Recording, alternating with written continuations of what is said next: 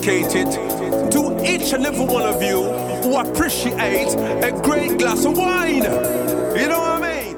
It's Monday. Let's raise a glass to the beginning of another week. It's time to unscrew, uncork, or savor a bottle. And let's begin exploring the wine glass. Today, we return to Winefabet Street, where the letter of the day is D, and we are learning about the grape variety Delaware. Have you ever heard of Delaware? I had not, and that is one of the reasons why I loved working on this series. We had special guest Abby Stamp, assistant winemaker for Lakewood Vineyards in the Finger Lakes. We discuss her namesake wine, Abbey Rose, which of course has Delaware in its blend. If you enjoy exploring the wine glass, I'd appreciate you giving me some love by taking 2 minutes out of your day to write a review on whatever app you're listening to. It truly is the best way to support the show. Sláinte! Hey everybody, I'm Lori Budd, a UC Davis winemaking program, Someday Service, Champagne Specialist, and WSET Level 2 graduate. You can find Exploring the Wine Glass on all the socials, as well as your favorite podcast catchers. If you haven't subscribed yet, now's the perfect time to swipe, subscribe, rate, and review. I promise I'll never tell you what to drink, but I'll always share what's in my glass.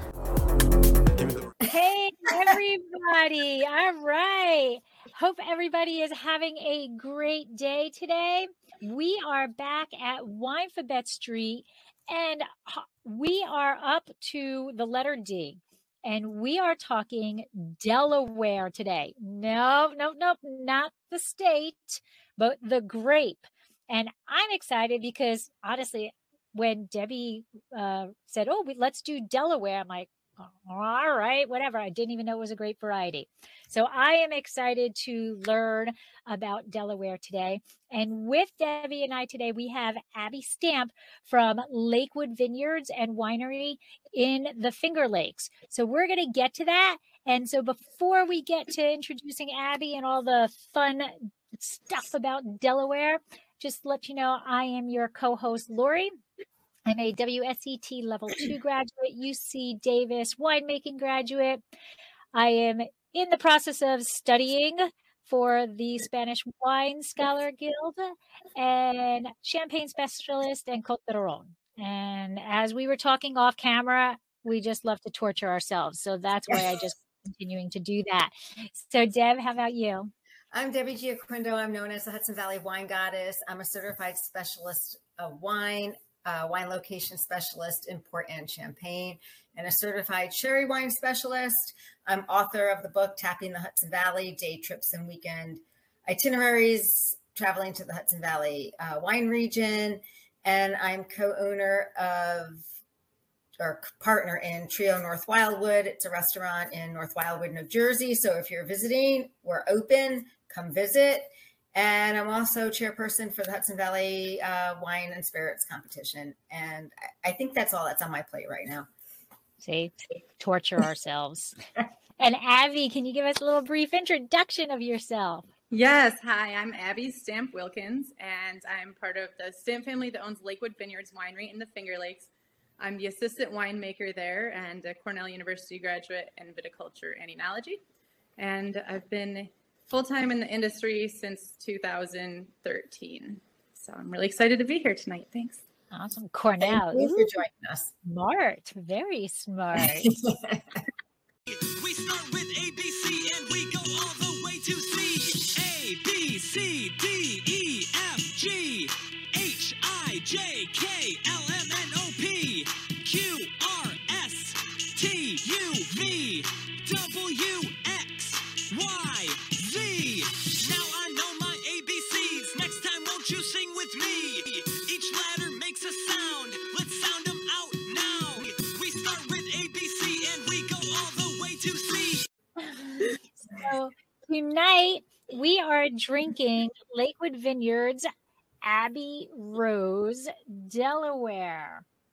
And the label is incredible. It kind of reminds me of Guns N' Roses.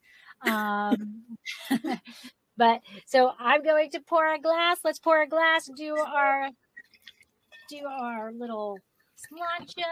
Cheers. Ooh, pretty color. I know. And let's start learning about Delaware. So sláinte. Sláinte. Okay, we are set. We are all set. So Abby, I just want to thank you for joining us tonight. And I'm really happy when I contacted Lakewood because become a winemaker and join the family business, because working for family is not easy. So I've worked for other people, and comparatively, I think working for family is easy, but it's not something I always knew I wanted to do. Actually, I changed my mind like 30 times growing up as to what I wanted to do for a career. And it wasn't until my freshman year of college, actually, that I decided to pursue a winemaking degree. So I started off pre-med and, quickly changed my mind and decided to study viticulture and enology. But I think that somewhere along the line, I must have known subconsciously, because conveniently I was already going to Cornell and there aren't many schools that have a winemaking program. So I was able to just transfer internally and start on that track. But I do have a couple siblings as well. And my brother, Ben, is also involved in wine business. Yes. And I think he came out of the womb screaming that he wanted to be a winemaker. Like, he was the opposite of me, always knew. And but I think it's the fact that we were always put to work, but we weren't told we had to stay there.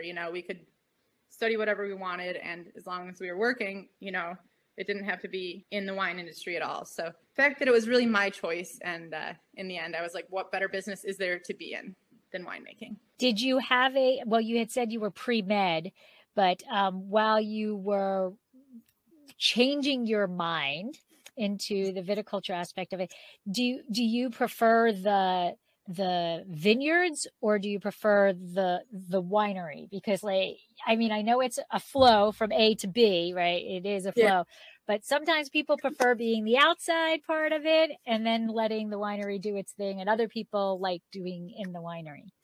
So I'm pretty much exclusively in the winery.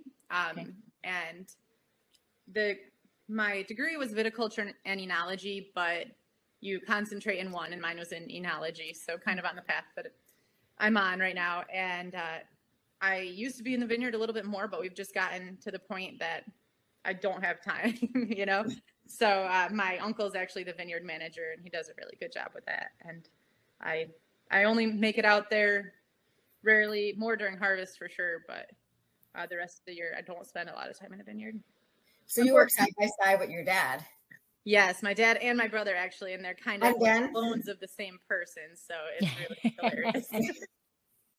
We purchased another 100 acres or so there, which some has been turned to vine, but it's a lot of wooded area and fields too. So there's that, and then south, not even a quarter of a mile, we have another vineyard that is 100% Riesling, and then another mile and a half north, we have a vineyard that is just Niagara and Frontenac grapes on the opposite side of the road. So it's all within 2 miles, but it's not all adjoining. And which lake are you on? Oh, sorry, we're on Seneca Lake. So, yeah, which finger are you on? Yes, on the middle finger of the Finger Lakes, and it is also the deepest one. So originally, you're on the west side of the lake. Yes, we're on the west side, just north of Watkins Glen, which is a small town at the southern tip of Seneca Lake. So we are on the west side, and we're the first winery on the main state route there. On the right. Yep, on the right. Yeah, if you're driving north. Yep. Okay. So now your grandparents actually started Lakewood. So can you give us a little bit more history of the winery itself? Like, how did they start it? Why? Okay. So it actually goes back further to my great-grandparents. Frank and Lucy Stamp actually moved to the Finger Lakes and bought Lakewood Farm in 1951. So kind of like their retirement job. My grandfather had been a dentist in the military, and I think they had been living in Maryland previously, but they had family here, bought a rundown peach and apple orchard, and then the following spring started planting grapes, and it kind of went from there. Of course, my grandfather was immediately dragged in, as well as his new wife, my grandmother, and they were put to work, and it ended up kind of being my grandfather's baby, the vineyard, and they were grape growers for many years until 1988 was the first vintage that the family started making wine. So at that point, there wasn't as big of a market for grapes. It was a lot of juice grapes, some hybrids, and everybody's having trouble selling their grapes. And it was kind of like a last-ditch effort for my family to not go bankrupt. My parents were living in Ohio at the time. My father was the extension enologist for Ohio State Ag Research Station, and but he had a food science degree and winemaking experience. So they all basically, my parents, grandparents, a family friend who is the only like non-family owner. He's also my godfather, so he's building. It was, the first vintage was 4,500 gallons of wine, so pretty small. And at that point, we had about 45 acres of grapes planted, so we were still selling a lot of the grapes from the farm. But basically, the thought was, my grandfather said, if this doesn't work out, this could be turned into a house. So yeah. And you all can live here. Yeah.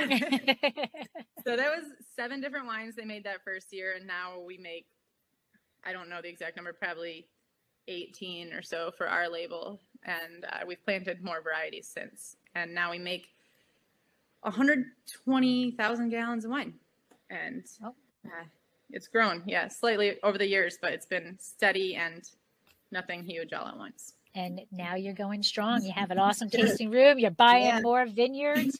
Yeah. I just tell my parents I wish they had more children because it's busy. and Abby, how many different varietals do you have planted? So we have I think 15 different varieties in the ground, and that's on about 95 acres now. And that's everything from Labrusca to French American hybrids to vinifera, really all over the place. Wow. And now, so we're here to talk about Delaware, right? So can you tell us a little bit about, first of all, how have you always been growing Delaware? Always, as long as I can remember. But okay. It was, back in the 50s, actually 1959 was when our older Delaware vineyard was planted. So not long after the vineyard started, or the farm started in general. It was put in the ground, and then another planting was put in 1995, I believe. Oh, okay. Yep. Okay. And so now, can you give us a little bit background on the grape itself, like its history? Is it considered a hybrid, or is it, is it American native? What exactly is it?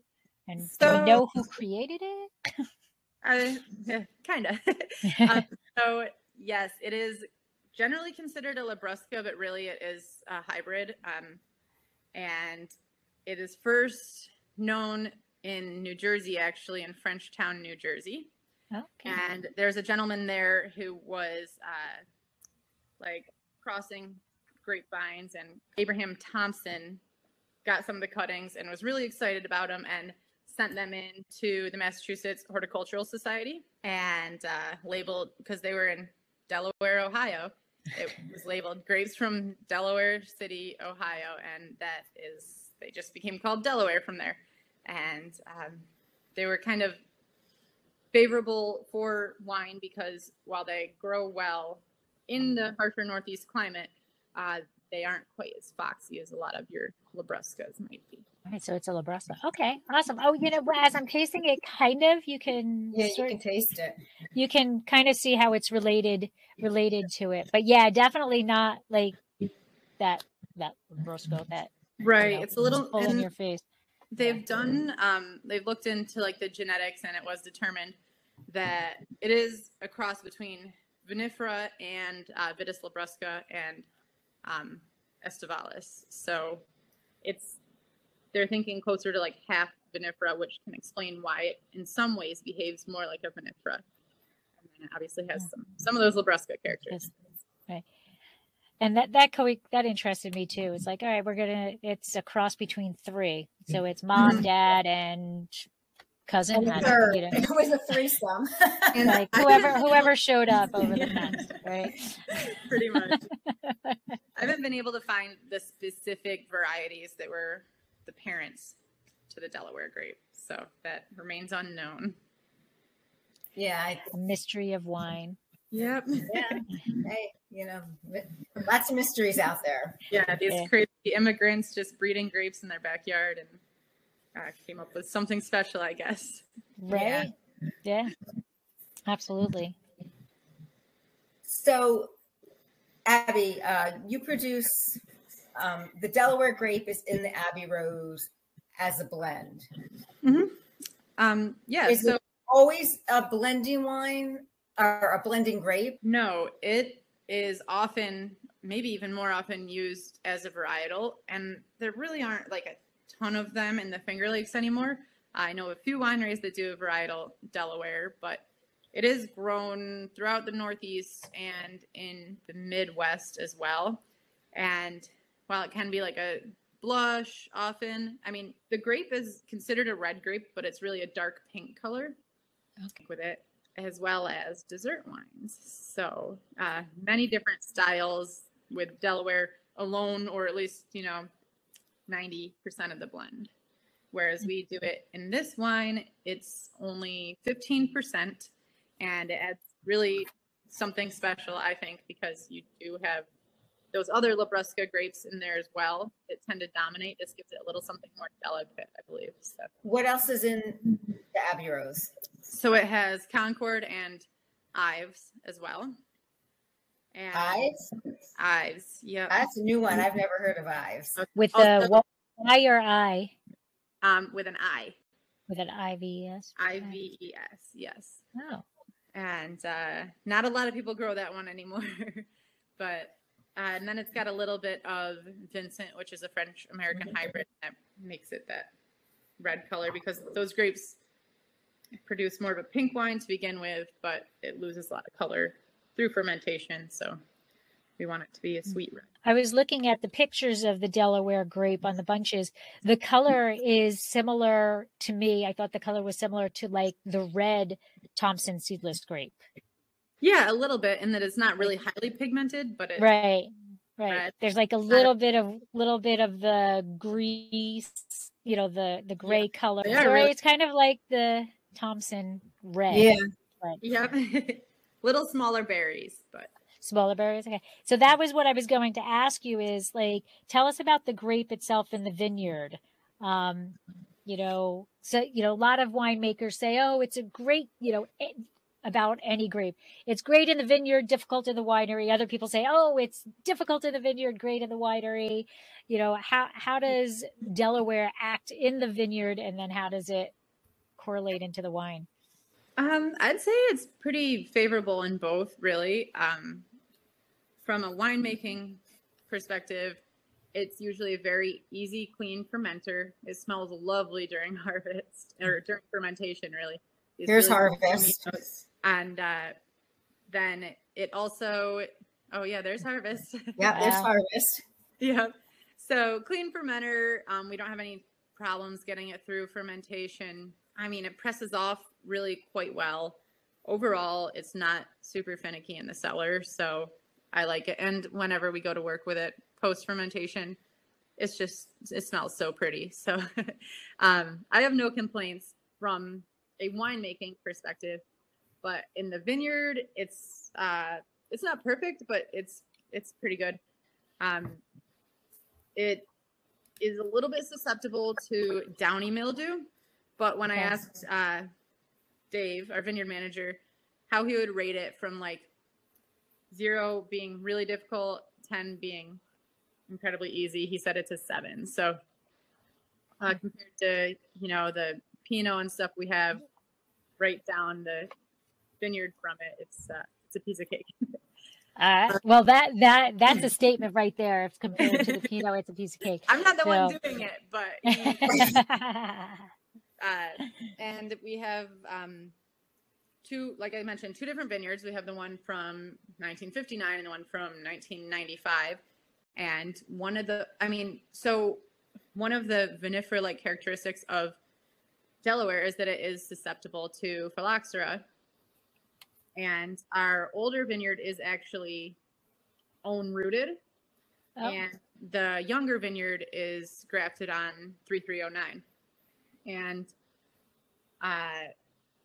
seems like with the vigor we have on that site, the own rooted stuff does just fine. Surprisingly. So, I mean, it's been there for over 60 years and no real issues. And then the grafted site is actually incredibly vigorous, and the canopy gets like a little crazy, Okay. especially on a wet year. And that's some of the Labrusca parentage there, but there's a lot of vigor with that one. So it has its challenges, I suppose, but overall. Do you drop a lot of clusters during the course of growing? No, that's not usually one that we need to drop fruit on. It's something that basically you control your yield as much as you can with pruning, and then you just let it all ripen. And most years we have no problem. So what's neat about Delaware, from a grape growing and winemaking standpoint, is that component for some of these blends as well.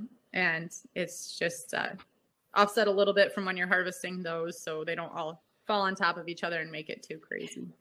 Are they early harvesting or late harvesting? When do you usually harvest them? Kind of in the middle, maybe towards the earlier side. So in 2021, it was end of September the 30th that we picked Delaware. 2020 was a couple weeks earlier, the 10th or 11th. And then 19 was actually into October. So, I mean, that tells you a little something about our climate in the Finger Lakes the last few years, but also, yeah, it's kind of on the earlier end, but not one of your first ones. Like typically we pick Niagara first, and then the Sylvania. When do you pick that Niagara? When does your harvest typically start? I tell people like first or second week of September typically, but okay, so because I was like, wow, you're considering that early. I'm like, October for us is late. So 19 was kind of like a later harvest. So that was late for Delaware grapes, but I think it was like October 25th or 20th that we were picking Riesling. So, and when we do Riesling, it's a lot of tonnage. So that's kind of like, that's the later harvest stuff in my mind. You have to make sure you have the room for it too. Yeah, we got to save room. It's always fun juggling it. All right, so let's talk about the Abbey Rose itself. So first, before we even get to the wine, just tell us about the label. Okay, so I mean, we've in our 33 years of business, we've overhauled our labels a couple times, but this one was the most major one, and we did a similar one with like our Niagara and Catawba as well. So our sweeter, native and hybrid wines. We had a local artist design these actually, and we wanted it to be kind of nostalgic, but also fun and lighthearted. So you will notice across the board, all of our labels are vinifera as well, incorporate the rose logo. So, and that's actually what the second part of the wine name comes from our logo. And no, they do not have wines named after them. But now I know you have Ben, but who's your other sibling? My sister Amelia, she's a few years younger than me, and she actually lives in Vermont. Okay. Not currently involved in the wine business, but I think it's inevitable. Just when you think you're out, they grab you and pull you back. Yeah. All right, so you had said that this has different varieties in it, and you had said Vincent gives it the color. So, okay, another grape variety. Primarily for color. About. That's one of your French American like red ones. It's this really inky, almost black looking grape. It's not just the skin is colored, but the flesh is also red. Oh, so, okay. It's a really cool one. It's a mess to work with, but it actually smells really nice, and it is great to use in products like this where you want to just boost that color a little bit. Can do like 3%, and you don't really taste it. Well, you really don't taste it at all, and you can see it though. So that's where the Vincent comes in. Concord, I mean, you can definitely get that classic grape nose to it. Ives, to me, typically comes across as like fresh strawberries. Yeah, I got the strawberry. That's what I wrote down. And then once you I have like a candied cherry also. Candied cherry also. Yes, I could see that. I always like contribute the candy to the Delaware grape. For me, it's very candy-like. It's also very perfumey. It can have some floral notes to it. It's intense, and it's amazing that at the percentage in this is like less than half of what it is of Concord Ives, but it still shows through, and it gives that really sweetness, without as much of the fruit. I often say that this kind of smells like cotton candy. Yes. And I don't want to cheapen it, but it's just that really like sweet confectionery nose to it. Well, now you know they have the Thompson grapes that are the cotton candy grapes. Cotton candy grapes. And yeah, then, I get candy cherry. I can get strawberry. I really don't like honeysuckle scented things. And it took me a couple of years, and now I adore the aromatics in this line, but it definitely was adjusting to that because it was something that I didn't have good associations with prior to that. But alone, we actually used to make a varietal Delaware. We called it long stem pink, adhering to the rose theme, but we ended up eliminating that product eventually because my theory is that it was too floral for a lot of consumers. It's kind of like Delaware is a tough sell, Gewürztraminer can be a tough sell to your average consumer because it is very intense and very perfumey, and you have to want that. And not everybody does. I think it's very polarizing, and I kind of think Delaware was like your native counterpart to that. So it wasn't one of our best sellers, though we do still do a dessert wine out of Delaware grapes. We are not featuring it now because we are completely sold out, but yeah, and that is a fun one too. We pick them late harvest and freeze them and press them. Okay. And you get some of those floral notes still, but it also goes more along the lines of like honey, apricot, maybe a little bit of pineapple in there. Oh, wow. So it makes a really nice dessert wine, and I think some other wineries are doing that as well. With the Delaware grape? Yes, with the Delaware grape. So up in the Finger Lakes, who else produces wine from the Delaware grape? So I think the Fulkerson Winery has a Delaware. I'm not sure if they call it that. And then Wagner produces a Delaware. And Chipika Wines, which Kendall is half of, they do a Delaware Pet Nat. Okay. Oh, wow. And, actually, so this was weird that it was today, but we were tasting through dosage trials. Erin, who is, my aunt and also our vineyard manager's wife, she is our brand manager, but she's got a little side project we're working with her on called Little Grasshopper Wines. And they're Methode sparkling wines. And she hasn't released the first vintage yet, but there's a Riesling, a Cuga, and a Delaware. So today we're tasting through dosage trials for the Delaware. I think it was 2019 vintage. Okay. And it was amazing. It was incredible to see that wine that had been on Tirage for a couple years. You still get some Delaware aromatics, but you get the yeastiness and the toastiness too. And it was incredibly complex. And it is known as a great sparkling wine grape, but not a lot of people do that around here anymore. So it's kind of with the rose. Mm-hmm. So a lot of that IRF sweetness scale on Riesling. So we put it on all of our wines. If you're in the liquor store or the wine shop and you don't know what to get, this will give you an inclination of whether or not it will be to your style, to your liking. It is sweet. It's like 4.5% residual sugar, I believe, with this vintage. And the alcohol is under 10%. So that's not typical for this wine. It's usually 10.5, not very high. But those Concord Ives, they don't get incredibly high bricks. So you have less sugar to work with from the beginning. And 2021, which is the vintage we are all tasting right now, was a bit of a challenging vintage in the Finger Lakes. Really, really high yields and not a ton of sunshine and a lot of water, a lot of rain. So bricks across the board were lower, and we kind of just roll with it at Lakewood. Our Rieslings are going to be lower alcohol this year. You know, they're 10 to 11.5 at the most. But, that's vintage variation. You got to take what Mother Nature gives you and make the best of it. And I like it for this wine because it is a super easy to drink wine. And when you have it, under 11% like that, you can have a couple of glasses and not feel like crap the next day on a Wednesday when you have to go to work. So right.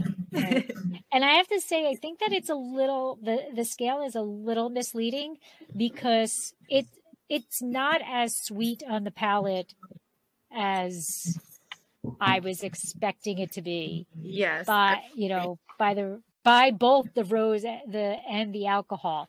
I tell people all the time, okay, if you're in the store and you're looking for a sweetness level, but you don't know, mostly for Riesling, right?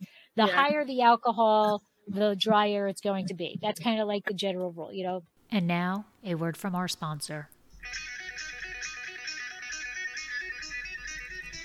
Exploring the Wine Glass is brought to you by Dracaena Wines. Dracaena Wines is an artisan winery located in Paso Robles, California. They have been producing wine since 2013. Their first vintage began with one wine, their classic Cabernet Franc, which received a 91 in Wine Enthusiast. Since then, they have increased production as well as expanded their portfolio, have received many accolades including multiple double gold medals and consistent 90-plus ratings.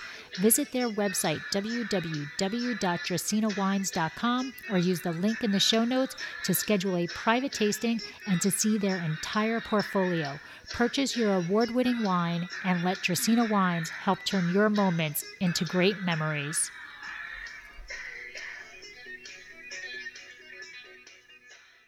So at 9.9, and then you had the rose pretty high up there. Yeah, I thought it was going to be sweet. So that lays claim to the acid that's in there, and I'm guessing some of the Vincent is bringing some structure, some backbone to it. Yeah, I also think it depends on how you perceive sweetness, because to me, I can tell. People smell some of these aromatics, and there's such sweet fruit notes.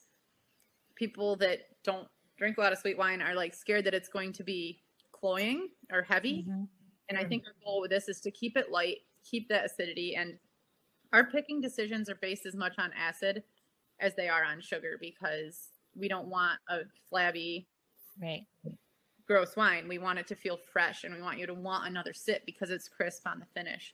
And luckily with some of these grapes, it's easy to keep a reasonable amount of acidity even if you let them hang for a while. So that is definitely, I think, what differentiates some of our sweet wines from other producers. So the other tip I tell people, because I think a lot of people have difficulty when understanding that fruit can be sweet, like you can smell sweet and not be sweet at the same time, right? Yeah. So I learned, I don't know where I learned it, probably in the WSET or whatever, that if you think a wine is sweet, but you're not sure if it's the fruit or the sweetness of the actual wine, if you pinch your nose when you taste it, if it's still sweet, it's sweet. Whereas if it's the fruit that's ripe, basically, then it doesn't do that. Know, you're not tasting that sweetness anymore. That's very. So I just wanted to explain that because I'm going to pinch my nose, and for people who are watching, why I'm pinching my nose. But so much of tasting is aromatics, and they influence what we actually think we're tasting too. But it's all part of that whole experience. Right. And this, when you do pinch your nose, that you can still taste that sweetness. But I still go with that. It's not an in your face, overly sweet wine that like that syrupy sweetness. It's not that at all. Right. And that's exactly what it's very well balanced for the sweetness. Yes. So, yeah. So you had mentioned that you actually look for, it's not just Brix level, you're paying attention to the acid levels and things like that also when you're harvesting Delaware. Is there anything else that rings the bell for you when it's okay, I'm going to harvest now? I mean, whenever we're sampling, we obviously look at the condition of the grapes. If there's disease pressure or something, that might bump up your timeline a little bit, or you might have to go and drop some fruit at that point. And you want it's gonna just go up as you vinify that. So you want it to be in a range that it's easy to have it microbially stable when you go to bottle after it does raise. And aromatics and taste and the feel of them, if they're getting super soft, they're going to be closer. Just tasting them, and if they are showing those flavors that you want in Delaware, that's a good indication. You can also smell these grapes when you walk through the vineyard when they're getting close to time to pick. So, oh wow, also another indicator. That's awesome. Here they bring the birds. Yes. The birds don't love Labrusca grapes. Oh, they like vinifera better? Oh yeah, they like, Gewürz, Pinot Noir, mostly. Yeah. Pinot They've Noir. got expensive tastes. I love Pinot, but there's so many problems with Pinot. It There's is a so many problem problems. child. It's lucky it's so delicious. Otherwise, Absolutely. How much of the Delaware do you guys actually have planted, and do you sell any of that off? we have about 5 acres planted between the 2 blocks, and we use it all for ourselves. And we actually also purchase some Delaware locally. So our farm, we use all the grapes except some Concord and Niagara, which we sell to Welch's. And then we also subsidize with grapes from other farms, all local, 100% Finger Lakes, always. And we have some growers that we've worked with for many, many years. So we've got some really good relationships there, and it gives us more options when we're blending and such. So we actually will ferment our different Delaware blocks separately and then taste through. We do make other products for some other wineries as well, and that was included in the gallonage I told you earlier. So we'll pick a specific lot for our Abbey Rose. We'll pick another one for like a blush, say we might make, and that just depends on your goal with the wine. We'll decide ahead of time at harvest we're going to be able to make our dessert wine, and those will let hang a bit longer. And we, for that product, we always the dessert wine. Wine. Yes. So and then I missed out after that. And the balance of our estate fruit or estate Delaware will go to the Abbey Rose. And then if we need a little bit more, we can subsidize it from the other vineyards that we purchase from. But typically our estate fruit is enough to do the iced wine and the Abbey Rose. And then the other ones we purchase go to the wines we make for other accounts. Oh, okay. Yeah. Okay. We try to prioritize estate fruit for our Lakewood Vineyards products. Makes Fair sense. enough. Mhm. Yeah, absolutely. So in drinking this wine, besides like on a hot summer night or hot summer day or drinking by the pool, that's what I think of. What kind of food would you pair this with? So I find that the Abbey Rose is delicious with pretty much anything cheese focused. So just cheeses alone, some cured meats, but also like a pasta salad with cheddar in it. It's good with barbecue even, especially if you have like a honey barbecue sauce on it. But just pork in and of itself has a sweetness. So a nice smoky pork dish is also a good pairing with this if you're trying to do it with like a main course. And of course, anything that has strawberries in it isn't too sweet. It's not a dessert wine, but if you have a slightly sweet dessert and some fresh fruit in there, it makes a nice pairing that way. Mm-hmm. I can see that, definitely. So I'm thinking this might be, and Debbie knows I'm horrible at food pairing because I don't eat anything. But I'm thinking this actually can go, everybody's like, oh, wine and chocolate. And that's really an actual difficult pairing. It's so to hard. Mm-hmm. But I can think of like some of those chocolate cakes that are not, not like the lava thing that's ooey gooey chocolate, Right. but like the drier chocolate like cakes. Yeah, with like a cream cheese ingredient too. That's less. Yeah. I can Yeah. Actually, Yeah, I made can actually see chocolate. I made a salted caramel dark chocolate pie, and I think this would go good with it. Probably. Yeah, I can see dark chocolate going, definitely. Yeah. Yeah, it was Yeah. really, I think it would taste really good, and it would give it that fruit element that would go well with the dark chocolate and then the salted caramel. And an Oreo cookie crust, it was really good. You see it. Yeah, that sounds. We're kind of getting close to the end. And one of the things we always want people to know is like, they're listening to the podcast or watching the webinar, and there's so much information that you've supplied to us about Delaware. So I'm going to ask you if you can give us like 3 like fast facts, like if you want 3 things that people are going to walk away from this podcast or webinar from remembering about Delaware, what would they be? Well, I definitely want it to be things that will make people want to drink Delaware. Actually, I'm going to go on a quick tangent first because I think it's really interesting that there's a lot of talk about, natives and hybrids with climate change and whatnot. A lot of people are using these grapes for pet nets and trendier styles, natural wines and stuff. And there are a few producers doing that in New York State. So I do think it's one of those ones that might kind of come back in, for a while it was Harold. Oh yeah. Well, we'll consider this one of my points about Delaware, but it was heralded as one of like the best wine grapes that was growing in the eastern U.S.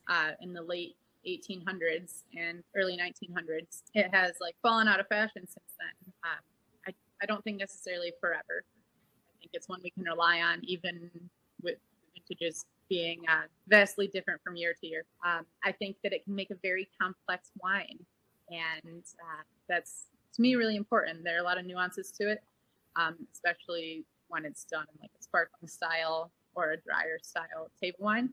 And then the complexity it can add to a wine like this. This wine would not be the same without the Delaware grape. And it can just be done in a million different styles. Like I said, dry, bottled. Awesome. Very beloved in actually like Japan and South Korea for a sparkling wine grape. And I wonder if that is something that might become more popular here. Maybe not, but. Wow. So people from those countries, do they come to the Finger Lakes and buy? No, it is grown in Japan and South Korea. Oh, it's grown. Okay, I didn't hear that. And they produce the sparkling wine out of it. Oh, that's interesting. Wow. And then I have to point this out because this was in the box. This was in the box. So this is Beverly. Yeah, so that's my grandmother. Okay, so there's Grandma and David. Yep, the vineyard manager and my vineyard manager, and then Chris. Chris is my dad. Your dad. You can tell by the tan there which one works in the vineyard, right? That is. And then the back has got all the wines that you produce. It's got some of the wines that we produce with the varieties that are in the last couple of years, but yes, sustainably farmed. We plant north to south to prevent more erosion. We try to minimize the spray we use. We have solar panels and we have a compost facility. So all of the pumice from harvest and fermentations or just from pressing off, we actually compost. We combine it with chicken manure and we'll spread it back in the vineyard. So that's really neat too. You have a weather station, native plants. Question though, it says here the Delaware found in I can't pronounce. So Glacio Vinum is the name of that dessert wine I was talking about. Oh, okay, and so that dessert wine has aromas of orange, banana, ginger, and vanilla bean. Yeah, got it. Kind of more the spicy. Yeah. And a dog. Who's the dog? Oh, that looks like it might be Cake Pan. We have like a number of different dogs running around the winery on any given day, but Cake Pan is the vineyard dog. It's Dave's dog, who his daughter named when she was 4 years old. Yeah, but he makes frequent appearances in the tasting room, when he's got to come in and cool off. Absolutely. Very important. Very important to make visits to the tasting room. Winery dogs are very important. Yes, they are. Bring your dog. And smart enough to go inside when it gets too hot. Yeah. I think he's just there for the free crackers, but yeah. Most dogs are. Yeah, but they provide another attraction in themselves. So there's that, I suppose. Yes, absolutely. Yeah. So Abby, tell us where people can find you and Lakewood Vineyards, if you want to reveal where you're found on social media, but Lakewood Vineyards on social media, on the web, how people can set up to come taste with you, where you're located. Okay, so We are on Seneca Lake on the west side of the lake, just about 4 miles north of Watkins Glen on Route 14. Our Instagram is just Lakewood Vineyards, and we are Lakewood Vineyards on Facebook. Our website is lakewoodvineyards.com. So I'm seeing a trend here. Seeing a trend. Our tasting room is open 361 days a year. So we have 4 days off. And we're open Monday through Saturday, 10 to 5 and noon to 5 on Sundays. You do not have to make a reservation, but if you're coming on the weekend, I would recommend it just so you don't have to wait. But if you do end up having to wait, there's a lovely lawn and you can take the vineyard tour. So yeah, it looks like it's a pretty way back. This has got to be in the early 2000s or something, maybe late 90s. I don't even remember. But I have a picture of me and my husband at Lakewood Vineyards just over Seneca Lake. I'll have to dig that out. That was like my first visit up there. So yeah. Well, we have driving back and forth to Buffalo where I went to college. So okay. We've done some landscaping efforts, and we put on an addition in 2016. So it's actually even prettier now. You can see the production room and the tanks as you walk into the winery. So floor to ceiling windows there, which is pretty neat. And just a nicer place, I think, to hang out than it was 10 years ago. And you have events as well, don't you? Yeah, we do some events. We do. We participate in the Seneca Lake Wine Trail events, and then we do some smaller events here and there. And those are usually all over our social media. And that's how people can find out about them. Yep, absolutely. And our website. But I would just check our Facebook and our Instagram, and you will be up to date. Well, Abby, thank you so much for joining us tonight. It's for me, it's wonderful to see you as a person and how you've grown into the woman that you are and the winemaker. It's like I'm dating my age here, but it's just wonderful to see you prosper in the wine industry. Well, thank you. I'm excited that I get to do stuff like this with people that are paving the way, like you ladies. So I appreciate that. Pretty lucky to be here. Well, thank you for sharing Abby Rose with us and for sharing your knowledge of Delaware. I think these episodes of the not so familiar grapes are always the best episodes because there's just so much learning that can happen. I mean, again, not to pick on Pinot, but everybody knows Pinot, So, it's these episodes that are the not on the tip of your tongue varietals that really are, at least to me, the most exciting. So I feel the same way because I like bringing new things to people. And so this is, something that people don't have a knowledge of, So thank you very much. We appreciate your time. We appreciate the wine. It is beautiful. So we will raise our glass. Beautiful, just like you. Yeah. Thank you Thank you very much. Cheers. Cheers. This has been another episode of Exploring the Wine Glass. Thanks for listening. If you have suggestions on what topics you would like me to discuss, please reach out on social media. You can find me on Twitter, Instagram, and Facebook as Exploring the Wine Glass.